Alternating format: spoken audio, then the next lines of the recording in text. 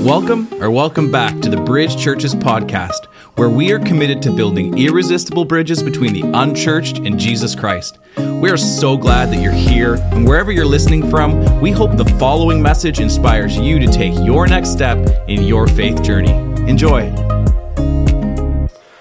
The B-I-B-L-E. All right, that's what we're going to be talking about for the next few weeks. Really excited about this series, Inside the Outside. We're going to be talking about experiencing the Bible for yourself. As Chris said, we're not talking about what we do in this moment. We're talking about you experiencing the Bible for yourself. And I want you to know right up front, if this is your first time with us, you stumbled across our link online, we're so glad that you're here. If you got bribed here this morning and promised lunch after, or you're being punished for something you did or didn't do, and they're like, you're coming to church with me. I don't know how you got here. But what I want you to know, if this is your first time, or maybe your first time in a long time, this series for the next 3 weeks, this is going to be a bit of a departure from the way we would typically do or approach a series on a Sunday morning. Like typically what we would do is we would take a piece or a portion of scripture and we kind of walk through that a little bit and talk about what God might have to say to us today in some area of our life through this piece of portion of scripture. But through this series, what we're going to do is we're actually going to be talking about the Bible. Funny thing, hey, talking about the Bible in church. But that's actually what we're going to do. And we're going to talk about not just what happens in these moments, but we're going to talk about you having a Bible and experiencing it for yourself outside of the context of a typical Sunday morning. And so this series is a bit of a departure. It's going to be a little bit different. And that's kind of fitting because the Bible in and of itself is different. It's different than any other book that you're going to be able to get your hands on. It's incredibly different.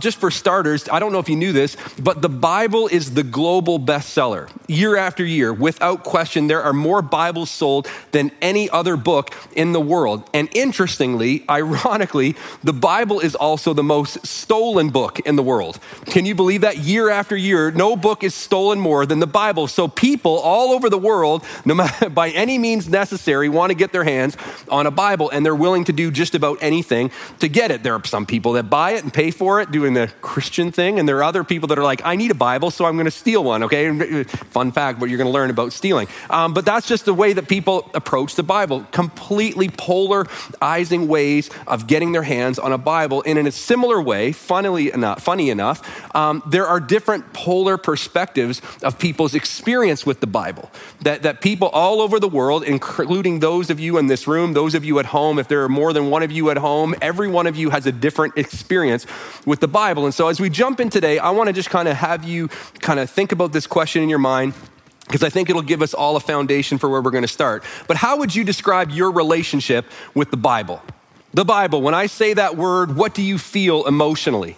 What are the questions that come to mind? What are the things that you begin thinking about? What is your experience in the past? How would you describe your relationship with the Bible?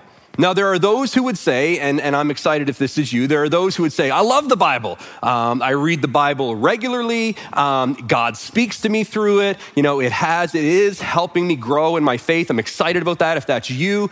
But I know that there are others who would say they have a completely different experience with the Bible from that. There are those of you who would say, this might be exactly what you would say. You'd say, my relationship with the Bible, how would I describe it?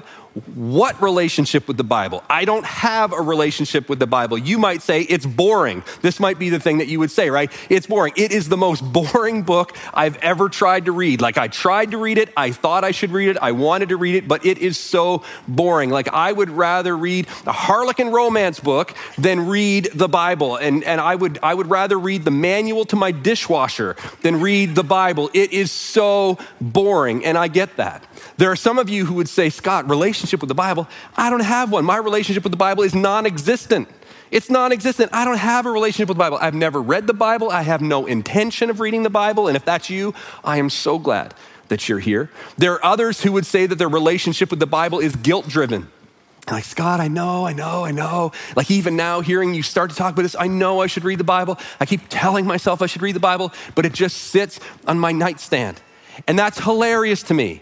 That the Bible sits on your nightstand. You don't even read it, and it's making you feel guilty, okay? There are people that have that kind of relationship with the Bible. Some people would say it's on again, off again. Like sometimes I read it, sometimes I don't. Some of you would say it's emergency only, right? It's like that big red, break glass and read the Bible. Something is or isn't happening in my life. Something is happening in the life of someone I care about, so I go to the Bible. Other people would say I lack trust.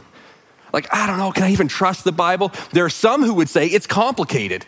Like because of something that did or didn't happen in my life, because of something someone said to me somewhere along the way in my life, because of what the Bible said. Like I just have a complicated history. I have a complicated relationship with the Bible, and I get all that. And here's the thing, when you look at this list, well, it could describe your relationship with your ex. I don't know, but when you, when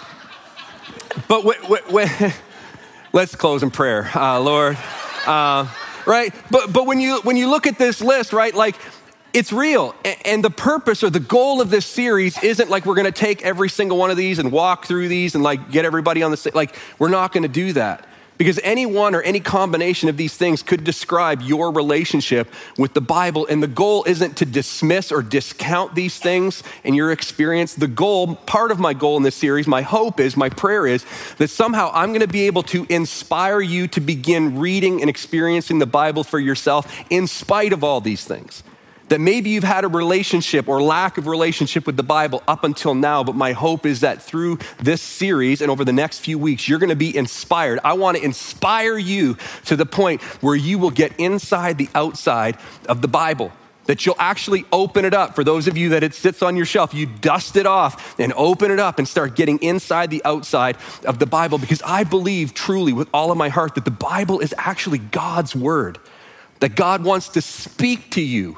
We're going to talk about that, speak to you through it. I believe that there is life for your life in the Bible, that it doesn't matter what your challenges you're facing in life. It doesn't matter the circumstances you find yourself in. It doesn't matter the questions you're asking and the hope that you're longing for. There is life for your life in the Bible. And I believe that your life is in the Bible, that you'll be able and get to the place, hopefully you'll be inspired to the point where you can read it and you can begin to see yourself in the scriptures, and that God, as crazy as this might sound to you right now, that God might actually speak to you through it. And I want to inspire you to experience it for yourself.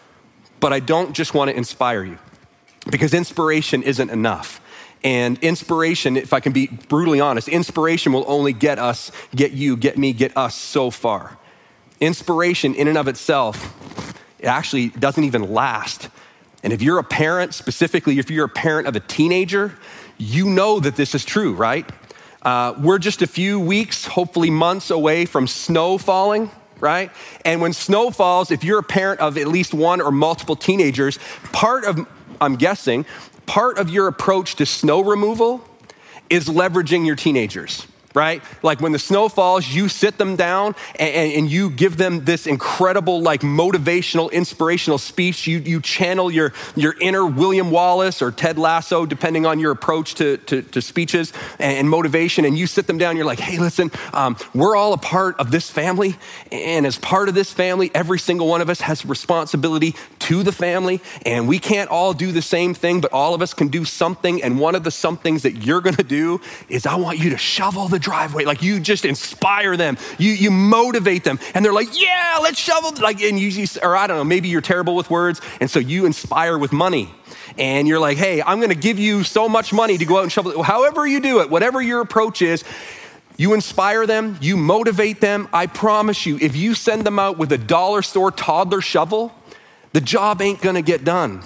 It doesn't matter how articulate you are. It doesn't matter how, you can inspire them in the words that you use. It doesn't even matter how much money you motivate them with. If you don't equip them properly, that inspiration level is going to drop, and it's going to drop quickly. And the reason it's going to drop quickly is because you haven't equipped them with the tools that they need to follow through on what you've inspired them to do. And so, yes, I want to inspire you in this series, but I also want to equip you. I want to equip you with the ability to read the scriptures and experience the scriptures for yourself, because inspiration in and of itself is not enough. And I say that I want to equip you because maybe your experience, as you would think about the Bible, when I ask you that question, what's your relationship with the Bible? Maybe part of your experience is that you came to a church service, something like this, and someone like me got up and they started talking about the Bible and tried to inspire you to read the Bible. And you're like, yeah, I'm going to go home and I'm going to read the Bible for myself. I'm really excited about this. And you got home and you got your notepad and your pen and your coffee and the whole thing, and you sat down and you opened the Bible up and you're like, I don't even know where to start. I don't speak Greek. I don't know what is, like, I'm confused. I don't know what this means. I don't know what this is saying. I have I've got nothing, nowhere to go, right? And the reason that's true and the reason that happened to you is because it's one thing to be inspired, but I can't and I don't just want to inspire you. I also want to equip you. And when I say equipping, let me be very clear, okay? I'm not saying that, hey, after the next 3 weeks, you're gonna walk out and you're gonna be a biblical scholar. Like, you're gonna have your PhD in the Bible and you're gonna just be the greatest biblical scholar that there's, like, that's not the goal or the point or the purpose of this series, okay? The goal for this series is that every single one of us would be able to begin to experience the Bible for ourselves every day. That's the goal for this series. And there's some of you, I know right now, the question that you're asking is, that's great and all, Scott, thanks for clearing that up, but why in the world would I want to do that? Like, why would I even want to experience the Bible for myself? I don't even know if I believe the Bible. I don't even know if I believe in God. How do I know? How can the Bible be trusted? Like, can the Bible actually be trusted? That's the thing that has maybe kept you from staying on the outside of the inside of the Bible. You're just like, I don't even know if I can trust it. I lack trust in the Bible, and I get that. So what I want to talk about for just the next few moments is a little bit about the Bible itself, okay?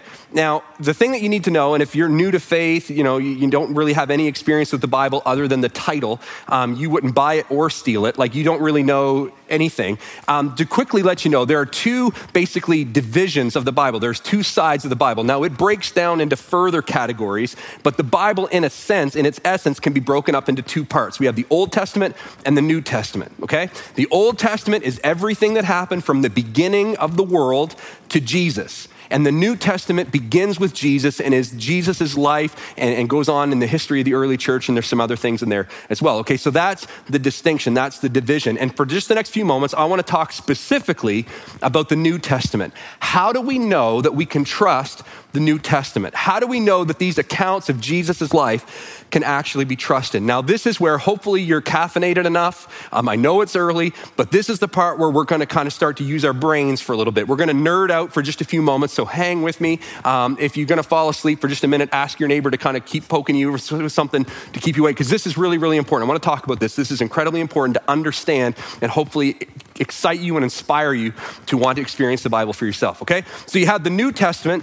And what you need to know is that the Gospels, in fact, the entire New Testament, the history of the early church, the letters that Paul wrote, all these different things, the New Testament was written within 50 years, okay? 50 years of Jesus' personal ministry. So the timeline is very, very, very, very short.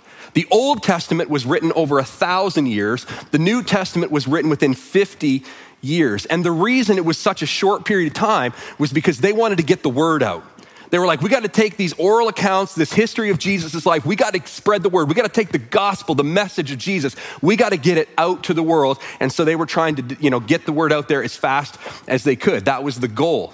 Okay. And so people were, they were in houses, they were writing down copies, and they were doing all these things. And you would say, okay, but what happened to the originals? Right? Like the original gospels, the original letter that Paul wrote, like, where is that? What happened to it? And the answer is, we don't know. We don't have it because it wasn't preserved. Okay, Paul didn't write the letter to the Philippians, or Matthew didn't write his gospel and then put it under glass and say, we are going to preserve it. Okay, the goal of the New Testament authors was distribution, not preservation. The goal was to get the word out. It's like, you got a copy, like you'd be at somebody's house and they're like, you got a copy. Let me copy that down because we got to get the word out. We need more copies of this in circulation. And so anybody that had a copy, they were copying it and then they were spreading it out. It's constantly just get the word out. Distribution. The goal was not preservation. So those original documents, those original letters, those original gospels, it's likely they just disintegrated over time. Because again, the goal of these authors was distribution. It was getting the word out. It was not preservation. Now, the Bible that we have at our disposal today, that is a collection of manuscripts. It was put together from manuscripts, copies of manuscripts that have been found. And the earliest manuscripts that have been found are 100 years later. Okay, so again, use your brain here for a second. The originals were written within 50 years of Jesus' ministry. The earliest manuscripts that have been found were 100 years after that, so 150 years later. And of those manuscripts, get this, there are 25,000 manuscripts. Now, just to give you a little bit of context or framework or reference for this, compared to other forms of ancient literature, okay? This is significantly more than any other piece of ancient literature. Homer's Iliad, there's 643 manuscripts. The works of Aristotle, there are 49 manuscripts. 49, yet we read that and go, well, that's what Aristotle said. No question, no debate, no doubt. When you compare the scriptures to other forms of ancient literature, it's unbelievable. And as it was written and copied and written and copied and written and copied and written and copied, you'd be saying, well, what happened to the message over time? What happened to the message as it was written and copied? And that's a great question because we've all played that game, telephone, as a kid, right? You remember that? You'd whisper in somebody's ear, hey, the red ball bounced down the street. And it goes around and around and around. The next thing you know, it's over here and it's like, Big John has smelly feet, right? Like there's something weird like that, right? Like you know that happens. You're like, isn't that what happened to the original message, that over time, after all those copies, it just kind of got messed up and watered down and changed? And that's a great question. If you're asking some kind of question like that, you're asking a great question. In fact, that's the question that I would ask. So what they've done, again, you got your thinking caps on, what they've done over time is they've taken these 25,000 manuscripts and they've done something that's called contextual criticism.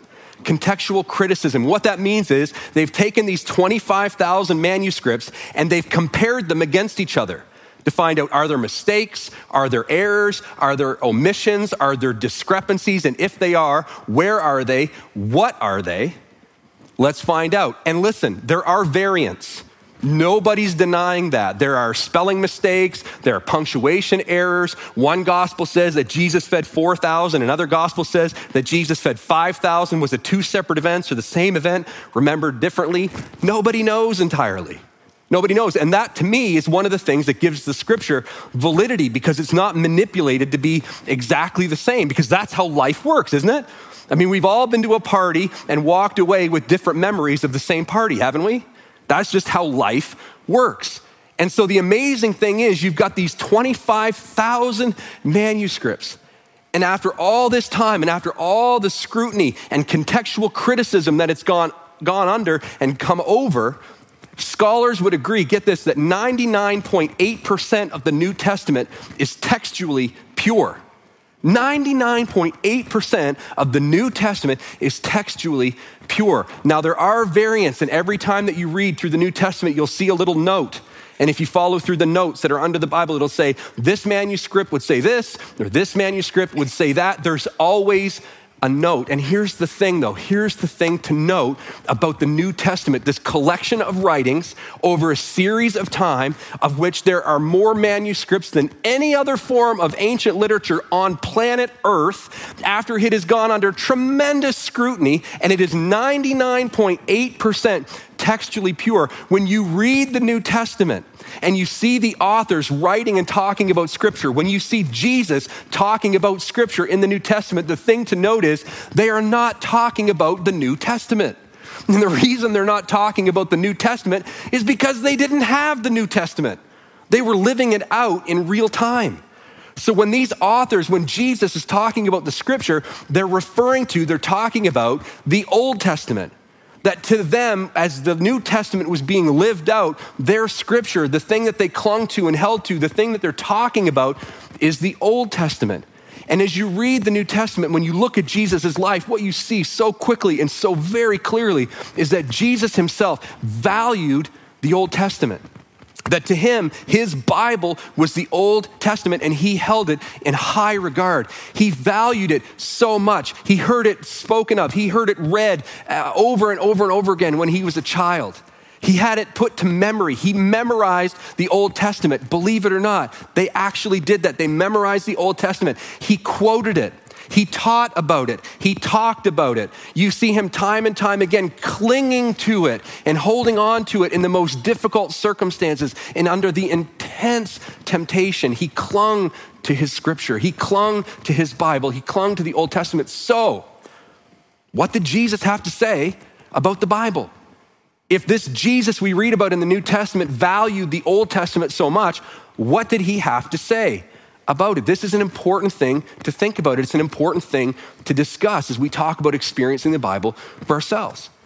Well, in Matthew chapter 5, so Matthew, Mark, Luke, John, the 4 books, the Gospels that chronicle the life, ministry, death, and resurrection of Jesus. In Matthew chapter 5, Jesus is preaching, Jesus is teaching, and this moment is known as the Sermon on the Mount. This is an iconic moment in Jesus' life. It's the greatest sermon ever preached, believe it or not. It wasn't one that I did. It was one that Jesus did. Yeah. You were all supposed to say, no. So Jesus, he preached this incredible sermon, unbelievable. And in this message, he's talking about a whole lot of different things about life and so many different topics. He's covering the whole range of topics and ideas and issues in people's day. And he's talking about this thing. And in the midst of it, he starts talking about this new thing that he's doing, this kingdom that he's building, this new kingdom that he's establishing. And he's saying things like, in this kingdom, in this new kingdom that I'm creating, the most important people are going to be the humble. The most important people in this kingdom that I'm building is going to be the meek and the pure of heart. And the people who are listening, as you can imagine, everybody's listening. It's Jesus. And they're listening to him. They're like, this is unbelievable. Like, wow, Jesus, the persecuted are going to be the most important people in your kingdom. See, in our world, the most important people persecute people. But you're saying the persecuted are going to be the most important. This is so different. This is revolutionary. This is radical. Jesus, you're turning everything upside down. Jesus, does this mean we shouldn't read the Bible anymore? Does this mean we shouldn't listen to scripture anymore? And see, this would be a fair question in light of everything that Jesus is saying up until this point. So he answers them, and this is what he says. Take a look. Jesus speaking about the Bible, he says, don't misunderstand. Don't get it twisted why I have come. I did not come to abolish the law. Another translation, people would say a better translation is I didn't come to deconstruct or ignore. I didn't come to abolish, deconstruct, or ignore the law of Moses or the writings of the prophets. That's what they would call their Old Testament, the law and the writings of the prophets. He says, no, I came to accomplish their purpose. That I've come to accomplish the purposes of the Old Testament, the scripture as we know it, because that's all we know. I've come to accomplish their purpose. That when you read the scriptures, when you read the Old Testament, when you read our Bible, and it talks about one who is coming, a promised Messiah, when it talks about the love of God, it's talking about me, Jesus would say. I've come to accomplish the purpose that we find in our scriptures. So, in light of that, if you ignore, this is a conditional statement, if you ignore the least commandment and teach others to do the same, you will be called the least in the kingdom of God. He's saying basically, if you ignore scripture, if you ignore the Bible, if you ignore what God is saying to us, you are going to miss out on the opportunity to be a part of this thing that I'm doing.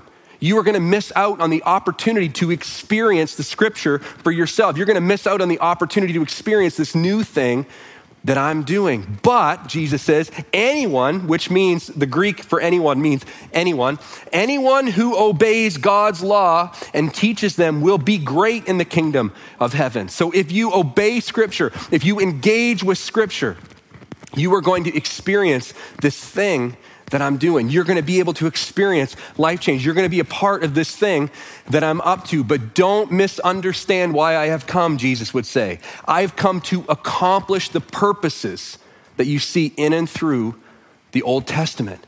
That's why I have come. That's what he says to them. And then he gives them a warning. Here's what he says. This is the warning. Unless your righteousness is better than the righteousness of the teachers of the law and the Pharisees, you will never enter the kingdom of heaven. What does this mean? Why this warning? Because the Pharisees, the teachers of the law, they knew the law. They knew the Bible. In fact, they knew it so well and they valued it so much that they added 600 laws on top of it just to be safe. And they would say, we know the law, we keep the law, we protect the law, that's the goal here. And Jesus would say, no, that is not the goal here. The goal is not to protect the law. The goal is not to keep the law. In fact, the goal isn't even to know the law. The goal is for you to experience a change in your life. The goal is for you to experience a change in your heart. The focus of this scripture, the focus is not the law. The focus is me. That's what Matthew would tell us that Jesus said. Now, John's account adds something else. Here's what he says in John chapter 5. Jesus would say, you search the scriptures, the people that he's talking to. You search the scriptures because you think they give you eternal life. But, that's what you think, but the scriptures actually point to me. That the point of the scripture is me. The point of the scripture is that I want to do something on the inside of the outside of you. Jesus valued the scriptures. Jesus valued them so much. These documents that are textually pure, these documents that he believes that God is going to speak, they point to him, and Jesus would want you and I to experience something as we read them. So the question then becomes, how do we do that? How do we experience the Bible? How do we engage with the scripture? How do we approach it? That's a great question. And thankfully, the Apostle Paul, who wrote 2/3 of the New Testament, he actually gives us this idea how we're to experience the Bible. Now, I don't know that he intended to give this to us, but thankfully he did by first giving it to a young man named Timothy, who he was mentoring in the ministry. The Apostle Paul was mentoring, he was apprenticing this young man named Timothy. Now, Timothy himself knew a fair bit about the Bible. He had 2 women in his life who had taught him a great deal about it, but even still, Paul writes this letter to Timothy, this young man he's apprenticing, and he says, listen, I want to tell you something about the Bible. I want to tell you something about how to experience the Bible, how to approach the Bible. And here's what Paul says to Timothy in the second letter we have that Paul wrote to Timothy. Here's how it starts. He says, all scripture is God-breathed. All means all. All scripture, just making sure you're with me, all scripture is God-breathed. That Timothy, the thing I want you to know, Paul would say, before you approach the scripture, the thing that you need to know about the Bible is that all of it, all scripture is God-breathed. Now, what does that mean? When you see that term breath or this God-breathed, when you see that phrase throughout the scripture, what does it mean? It means that it is divinely inspired. It's divinely inspired. That basically the Bible as a whole is a collection of books. It is not one book. It is a collection of many books that is divinely inspired by God and written in partnership with human beings. That is a book, that is something that no other book can claim to be. It is God-breathed. And you're like, yeah, but what does that mean exactly? It's a great question. And the best way I should say that I can explain that, it's rudimentary, but the best way I can explain it is, when I was in elementary school, I did something horrible to my mom and to my brother. When I was in grade 6, I did something horrible to my mom. I brought home a clarinet. A clarinet. So what happened is there was this girl on the playground that I thought was cute, and so I was following her around, and I followed her all the way to this opportunity to sign up for band. Okay, now I go into this room where she was, and everybody, I shouldn't say everybody, but there were people in there who were signing up to be a part of the school band. And there were instruments that you could sign up to take. There were trumpets and trombones and what the other one? The T word, tuba. Sorry, I knew there was 3 T's. That's how I remember it, 3. So there were tubas, and then there were flutes, and there were clarinets. And the girl that I thought was cute chose the clarinet. So, figure it out. So I come home with this clarinet, and I'm in my room practicing the clarinet, like, and like wolves are howling and dogs are barking, and my mom is losing her mind, and my brother's in the closet rocking back, and it was a horrible thing. And I feel really bad for the teacher who, I don't know, she must have lost a bet to be the one that had to lead the school band, and she's in there, and we're all like playing hot cross buns, and it's a hot mess. I mean, we're just in there. It's just, there's instruments, there's tubas going over here, and it's just a gong show, okay? And I remember the first Christmas performance. We had to play Rudolph the Red-Nosed Reindeer, and Christmas didn't happen that year. It was awful. But anyways, the idea, and you get where I'm going with this, okay? You have all these different instruments that everybody signed up for, right? The brass section and the wood section, and there's the tubas and the trombones and all these things happening over here, and there's the flute, all this stuff. Well, it didn't sound like that. All happening over here. All these different instruments that all make different sounds, but all require breath, the same breath. Okay, you have all these different instruments, each with its own voice, yet at the same time, all requiring breath in order to make the sound. And in a similar way, you have all of these different books. You have this ensemble, this orchestra, if you will, of text, all written by different people who, unlike my grade 6 school band, were incredibly skilled at their craft. You have some that wrote songs, some that wrote psalms, some that wrote prophecy, others who wrote historical accounts, some who wrote letters. They were all incredibly skilled at their craft, incredibly skilled at what they did, all with a different and unique voice, but all with the same breath. Different instruments, different voices, same breath. Different instruments, God breathed. That's what Paul is trying to express to Timothy. Timothy, before you even look to the scriptures, don't forget where it came from. Don't forget who it is that is speaking to you through it. He said, all scripture is God's breathed, and it's useful, Paul would go on to say. It is useful for teaching you about God, teaching you what God wants for your life, teaching you about different aspects of your life, teaching you about parenting and finances and relationships and all these different things in your life, teaching you, rebuking you. I would say a better translation here is conviction. It's convicting you. It's challenging you about some area in your life and then correcting you, setting you on a right course, moving you from one course to another, changing lanes, if you will. And then training in righteousness. And I love this, training in righteousness, the idea of being trained up, this idea of training up a child. And this has very much been my experience with the scripture, that in a very real sense, it's training you up as you get older. Because the way you hear and read the Bible when you're 20 is different than the way you read it when you're 40. And it's different from the way you read it and experience it when you're 60, from when you're 80. That it's training you up as you get older, that the Bible is not meant to be a book that you sit down and read in one sitting. It's a book, it's a collection of books that's meant to be read over the course of a lifetime. And it's training you up the older you get, Paul would say.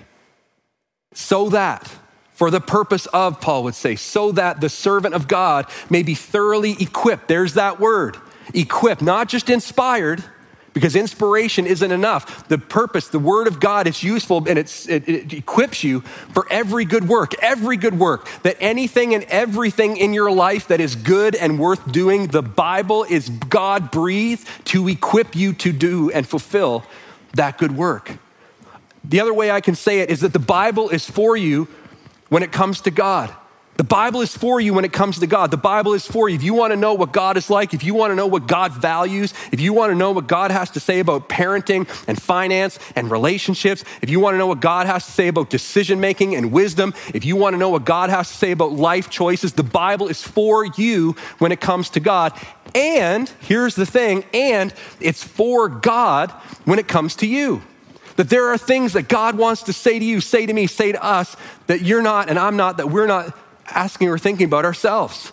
There are questions that God wants to ask you that you are not asking.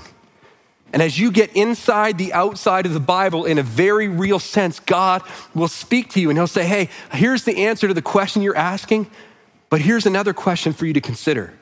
Have you thought about this? Have you thought about that? Like, Scott, I know when you come to the scriptures, I know that this is the question you're asking, but I want you to think about this question. I want you to think about it. I want to speak to you. The Bible is for you when it comes to God, and it's for God when it comes to you. And that's why reading the Bible is an experience, because God wants to say something to you, and you would say, that sounds great, Scott, but that is not my experience. Like, I've tried, believe me, I've given it an honest try. I've tried to read the Bible for myself and I got nothing. Like, I had to read the same 3 words over again because the minute I start, I can't get anywhere. I don't understand it. It doesn't say anything to me. I can't even read the thing, okay? And I get that, believe me. When I first came to faith, when I first started following Jesus, that was my experience as well. So I want to give you 2 things, and we're going to build on this for the next couple weeks, okay? But here's 2 things that I want to share with you very quickly, but we're going to, again, unpack this more and more over the next couple weeks, so come back. We're going to talk about this as it relates to this idea of both inspiring you, hopefully, and equipping you to experience the Bible for yourself. The first thing I want to talk about is something called technique.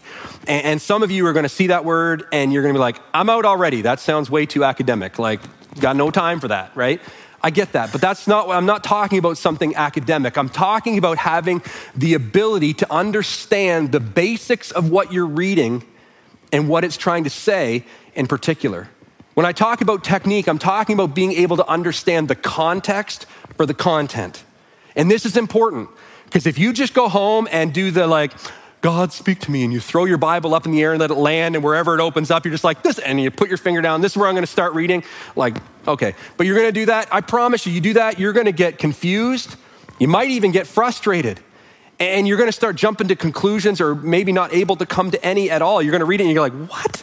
What does this mean? What does this mean for my life? Like, she cut his hair and now he's not strong anymore? Like, what is the life application for that? Like, does that mean I'm supposed to start growing my hair long? Like, that ship sailed for me a long time ago. So does that mean like somehow I'm not spiritual or I can't ever be spiritual? Like, what is this? See, that's the problem. See, reading the scriptures without a basic understanding of where it's coming from and where it's going, that's not helpful. So in this series, I'm going to talk to you a lot about technique and how to build technique and how to be able to read the Bible and begin to understand what it's saying and where it's going and where it's trying to take you. We're going to talk a lot about technique, but we're not going to stop there because we can't. And the reason we can't is because there are a lot of people who have technique when it comes to reading the Bible who have never experienced God through reading the Bible. I've talked to a lot of people, I've known a lot of people over the years who knew a lot about the Bible academically, I'm sure more than me, but had never experienced God through reading the Bible and had never experienced any change in their life. How could that possibly be? If you can understand the Bible, how could you not experience the Bible? Because it's not all about technique, right? It's also about posture. It's about the posture of your heart.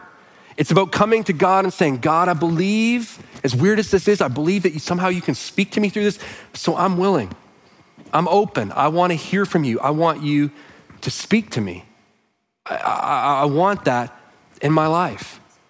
And the best way that I can put that, the best way I can describe posture and how to help you kind of develop that posture in your life, this is really quickly, we're going to talk more about this, but the Bible was meant for transformation, not information. Okay, I think many people miss the Bible because they start reading it thinking it's information. It is not just about information. It's about transformation. It's about change in your life. It's a change in your heart. It's about being transformed. Okay, that's the idea. If you come to the Bible with a bunch of, academia and you come with technique, you're going to walk away. You'll walk away with a whole bunch more information, historical information, which is great, but in and of itself doesn't mean a whole lot. You can have a whole lot of information and not experience any change in your life, but the Bible was meant for transformation, not information over a lifetime. And so if you want to read the Bible, if you want to get reading the Bible, again, it begins on your knees, okay? It begins on your knees, not in your head. It begins on your knees and coming to God and saying, God, speak to me. God, I'm open. God, I'm willing. God, I'm here. And God, if I don't agree, I'm not going to abolish. And if I don't agree, I'm not going to deconstruct. And if I don't agree, I'm not going to ignore. I'm not going to skip that part. If I don't agree, my posture is I want to lean in. I want to hear from you because I know that the goal, that your desire for this writing is to do something in me. Something inside the outside of me, that you want to transform my life, and I'm open to what you have to say to me. That's where the scripture begins. That's where experiencing the scripture begins. It begins with the posture of your heart. If you come to the scripture with technique and you don't have that posture, you're going to walk away informed and never transformed. And that is not what God wants for you. It's not what he wants for me. The Bible is meant for transformation, not information over a lifetime. The goal of the Bible is not to master the Bible. The goal is to let the Bible master you. It's not like, I got to get through this reading. Like, I got this Bible plan and I'm going to check the box. So I just got to slog through these verses. I got to slog through these chapters. I just got to get through it. No, it's to get it through you, through your heart, through my thick skull. That's how we experience change. And what I'm not saying is that you're going to start reading the Bible and you're going to have to light some tea lights and you're going to turn on, and all of a sudden, like, God's going to start, like, that's weird and speaking to you. That's not what I'm talking about.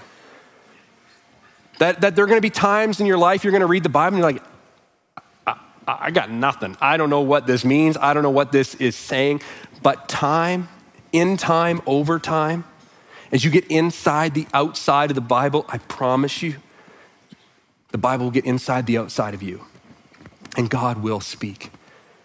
But in order for that to happen, it begins with a posture of your heart, and it begins with developing some technique to be able to understand what it is you're reading. Because if you come with this open heart posture and no technique, you're gonna come up with some really weird ideas and start thinking some really weird things and doing some really weird things. And we've all met those people, right?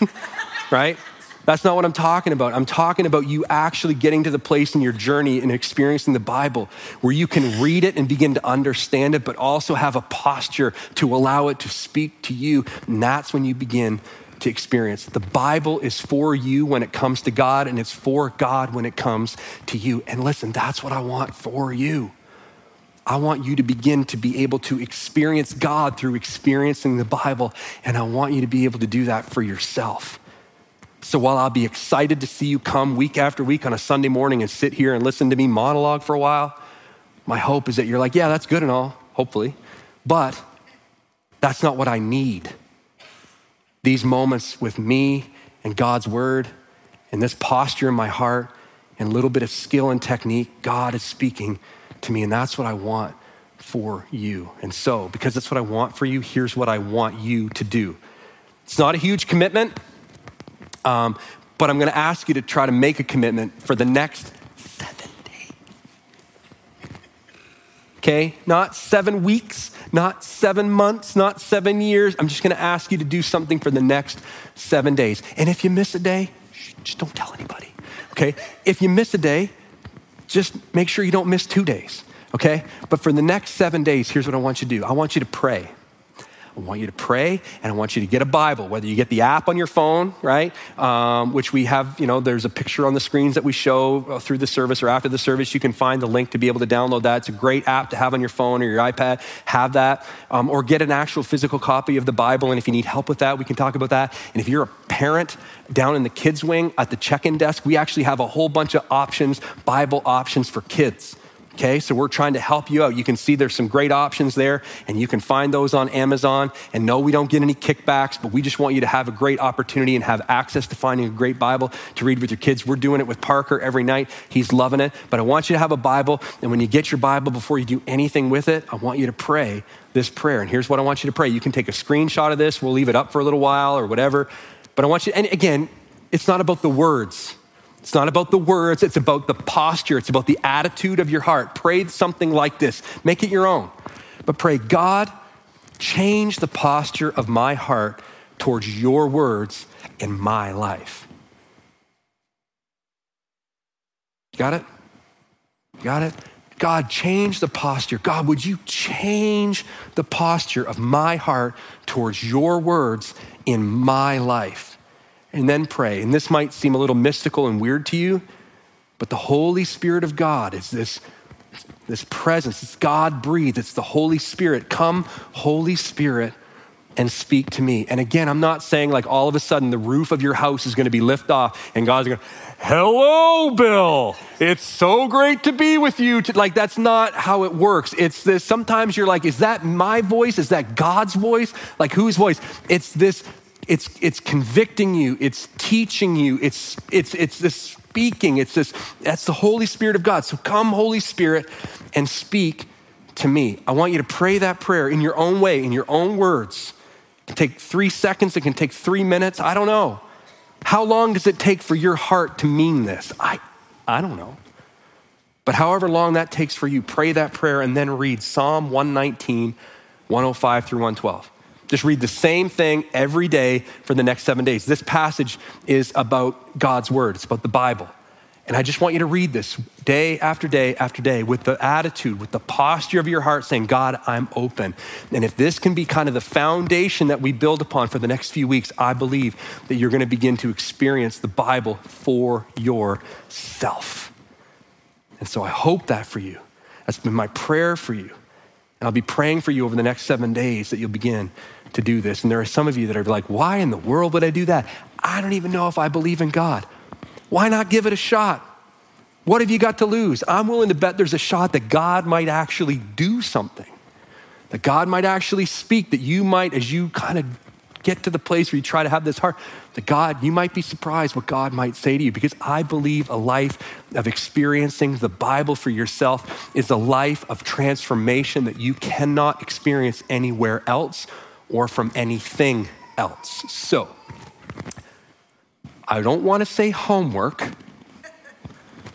but give it a shot for the next 7 days and come back next week. And for those of you online, if you're in the Ottawa Valley, we would love for you to come and grab a seat here with us next week. Or if you're outside of the Ottawa Valley, stay wherever you are. But either way, take a screenshot of this, begin to pray this, and I'm going to do the same.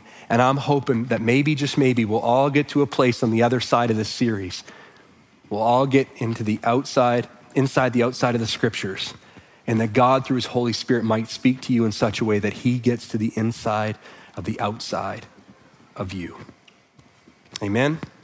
Let me pray for you. Heavenly Father, I want to thank you for the opportunity to gather today, to be able to talk about something I'm so passionate about, your word.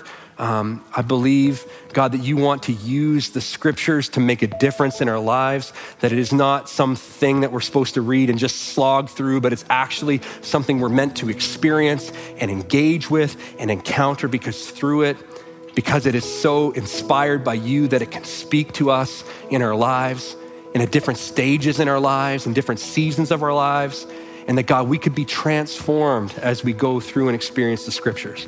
So God, I pray for every single person in this room, young and old. I pray for every single person at home who each has their own experience with the scriptures. Maybe some who think it's full of mistakes, that they don't even know what that means because they heard it in a school somewhere. Or maybe they tried and didn't get anywhere. Or maybe they think they know what it says because they've heard all the fairy tale-like stories before. God, your word is so much more than that. And I pray that we would begin to experience it anew and afresh, maybe for the first time in our lives, but at the end of the journey, we might be experiencing some transformation in our lives. I pray this in the name of Jesus. Would you bless this time as we look at your word in Jesus' name? Amen. Well, thank you so much for joining us today. If you have any questions, you're looking for ways to take your next step, please visit us on our website, bridgechurches.ca. Much love. God bless.